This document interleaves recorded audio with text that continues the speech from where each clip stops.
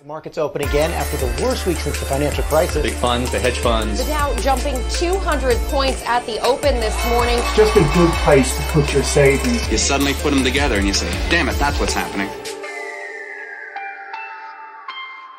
Everyone, and welcome to the Business Bubble podcast. This is Okpare, and today I'm going to talk on emerging economies and emerging markets, especially Nigeria, because that's where I live and most of my audience live. And apparently most of my audience, or a large part of my audience, also live in emerging economies, especially in the category of the BRICS nation. We have the G7 nation, which is a set of developed economies like the USA and Western Europe. But we also have the BRICS, which is this sets of mix of frontier economies and emerging markets or developing economies. Like the BRICS actually stand from Brazil, Russia, India, China, and recently South Africa was added to that list.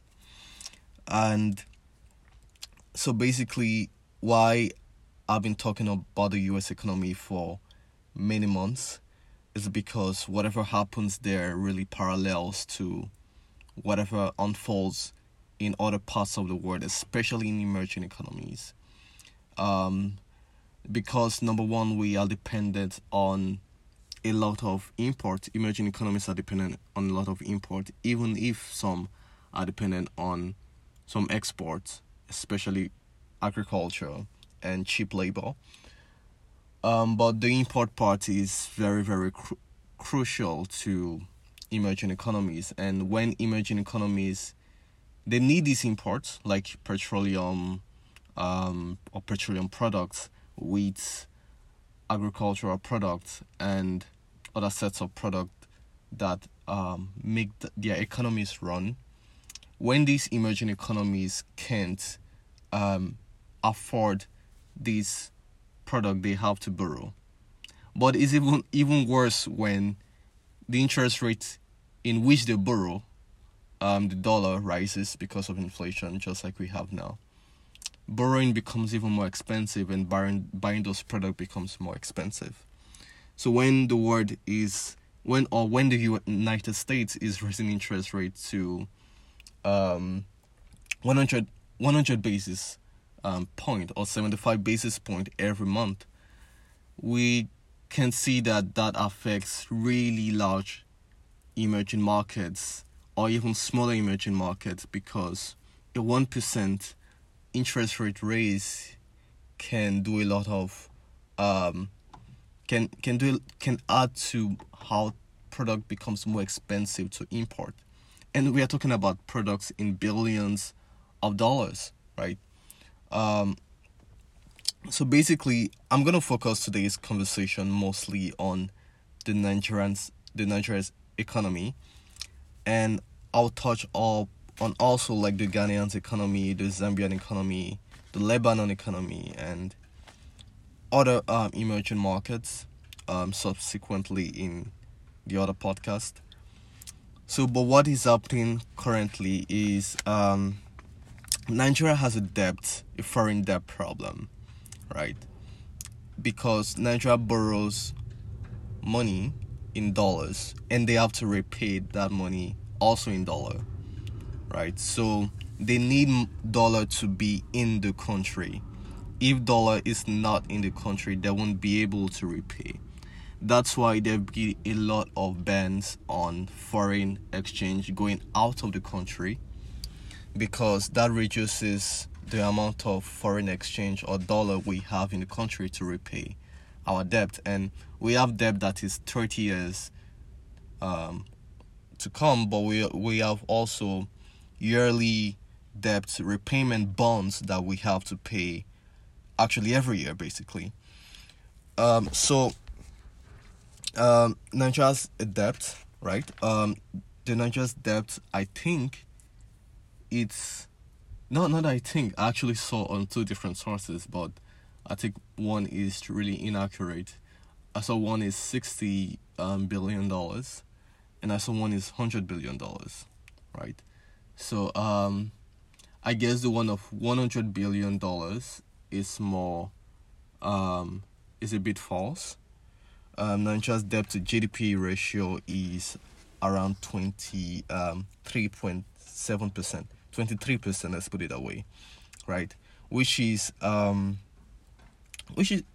quite okay for the normal debt to GDP threshold of 77%. So 23% is actually quite okay. But the problem is it's increasing very fast, and even with that debt, we borrow debt to actually build economies, right? China borrowed debt, a lot of debt, to build its economy, and eventually became the second biggest economy in the world.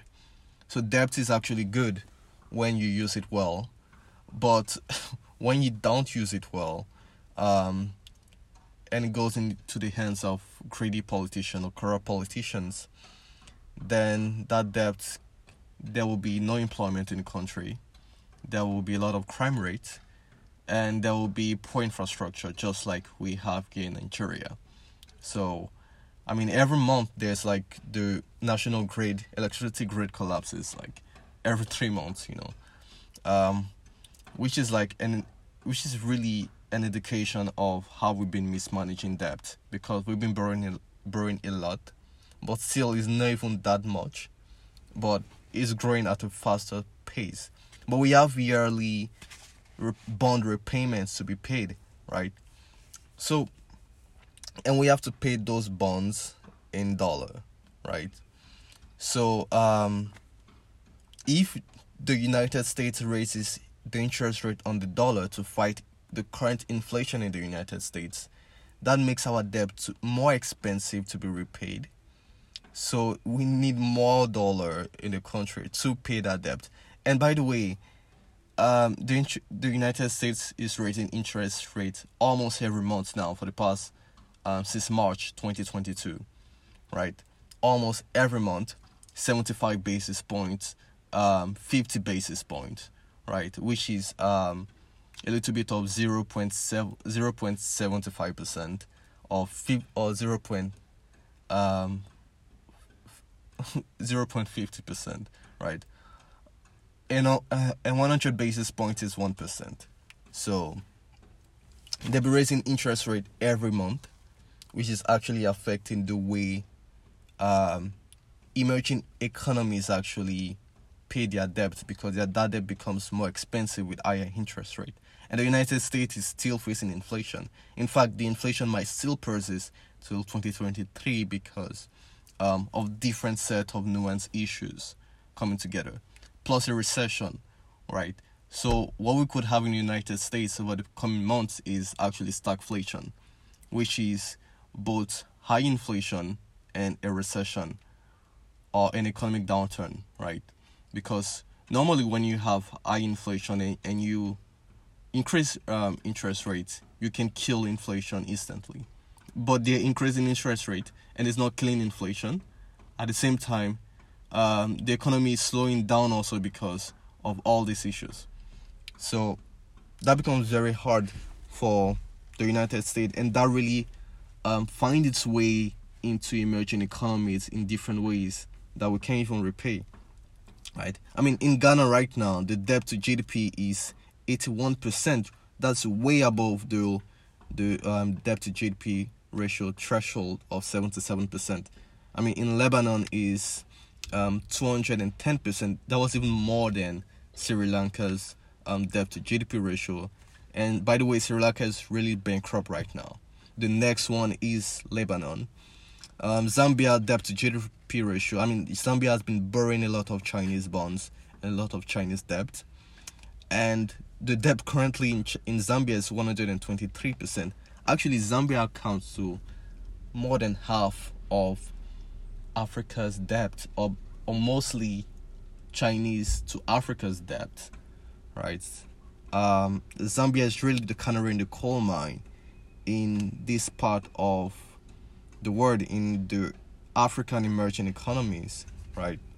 But the next one to come is Lebanon, Nigeria fiscal deficit also is a little bit way high. Nigeria fiscal deficit is at 3.9%.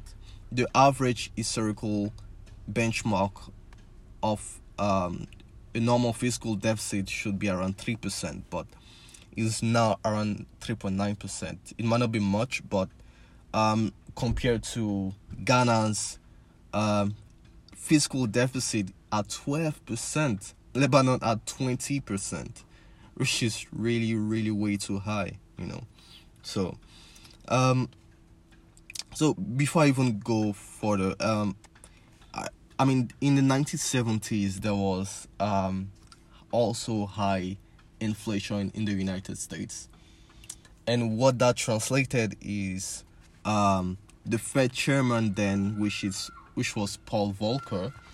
Paul Volcker increased interest rate till 20 and 23% to kill that inflation. That was called the period of the Great Inflation in the 1970s.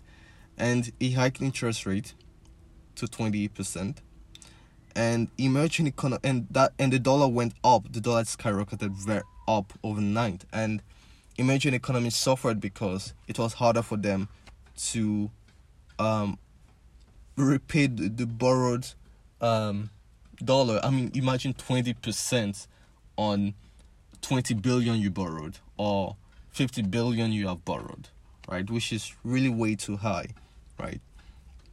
And that caused Latin America to go into debt, So it's almost the same parallels that is actually happening currently, but the interest rate right now is still, I think, around 1 to 2% in the United States. So, and it's still increasing. So basically, you must pay to service your debt, and to import your goods also, it's also in dollar. To service your debt is also in dollar, which is why Nigeria is kind of like draining away foreign exchange, and they need foreign exchange. Actually, Nigeria might be out of dollar already, right? And I think there was some set of issues why they were out of dollar for the past 3 years now, or 4 years now. There was a lot of big corporation project and spendings, which we had to import a lot of manufacturing product. There was the Dangote, or there's still the Dangote refinery, which over the past 7 to 6 years, has imported a lot of product which they had to pay in dollar, and they had that borrowed from banks in Nigeria. Around 7 to 8 banks had given Dangote loans in dollar to import, to send them dollar away to buy products in other countries, to import those products in the country to build this refinery.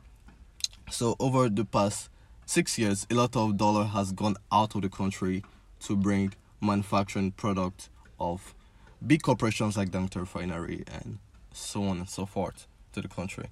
Also, there was consumer spending. People sending money out of the country, or people just holding dollar because they felt Nigeria's foreign exchange will keep on being devalued, and they were correct. People that placed that bet were really correct. But the CBN is actually making it very hard. That's the Central Bank of Nigeria. They're actually making it very hard for any more dollar to be exchanged in Naira again, right? Because they need those dollars at all costs, and it might not even be enough. So Nigeria could default on its debt, which is really alarming, right? We might have our debt to GDP ratio at 27% or 23%, let's put it that way. The threshold is 77%. But we have bond repayment to be paid in dollars every year, right? We might default on these bonds, right? And it will spiral down the economy even further. We might have to borrow.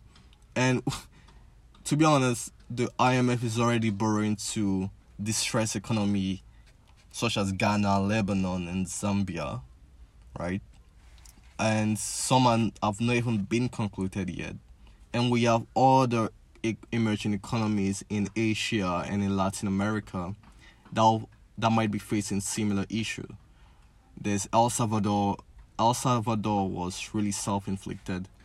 They had a lot of their foreign exchange. They put that money in Bitcoin, and they made Bitcoin a legal tender. But it appeared that Bitcoin went really, really down, and that foreign exchange is really worthless now. So Lebanon would have bond repayment to be paid this year and next year, and they might not be able to repay that debt, right? So, I mean, these are some of the issues, right? Economies such as India and China are probably stronger right now because they are exporting economies, which means foreign exchange will come into their country because other countries buy goods in foreign exchange to this country, India and China, right? So they might be very strong, in a very strong position right now to not default, right? So these are critical factors affecting, in terms of the physical and monetary policy of emerging economies. There's also like the food shortage, which is kind of like alarming and that will contribute to even more inflation. And a bigger problem of that is something similar to the Arab Spring that I think some of us could remember in 2011. The Arab Spring was a series of protests that shook the Middle East and North Africa. But one of the cause of it was actually food shortages and high food prices. That contributed to the Arab Spring. I think the closest thing to the Arab Spring in Nigeria we've had in recent years was the NSAS protest, right? But the NSAS protest was not even close to the Arab Spring because it was a lot of young people that protested, not in the front seat of the government. We didn't go to Asarok or the presidential villa to protest. We didn't go to Abuja to protest. We didn't go to the Lagos State House of Assembly to protest. We just went at a place called the Lekki Tollgate to protest. And really, that was really short-lived. But assuming that was the scale of which we protested at the presidential villa, we could have been close to the Arab Spring, but we were not near close to the Arab Spring. But I mean, these are the things that could happen, right? There's populism on the rise in emerging economies because of these monetary issues and also food shortages and high food prices. Why high food prices is really the canary in the coal mine for bigger issues is because food is very essential. You might have few clothing on you, right? And clothing is the items you buy, which is you buy it once and you probably don't have to buy it again, except probably 3 years later when you probably outgrown those clothes. Clothing is one out of the issue, right? People don't protest over clothing shortages. People don't protest over housing shortages. They might protest over high rent, but not all people, right? But food is very important for daily living. It's a necessity, and because of that necessity, if people go hungry, they would really do something about it. They would actually go out and do something about it. That's why food is so important to protest, because it contributes most part of the protest we've had historically. And these are the set of issues that could arise in the emerging world. As you know, in developing economies, high food prices might be, might be curbed with credit or social welfare. But in the emerging world, there's no social welfare, there's no credit. And that becomes really hard for a lot of people. I think we've spent 20 minutes here, and not to make it so long, I think I will end here but continue on other issues in other podcasts. I hope you enjoyed this podcast. Stay safe.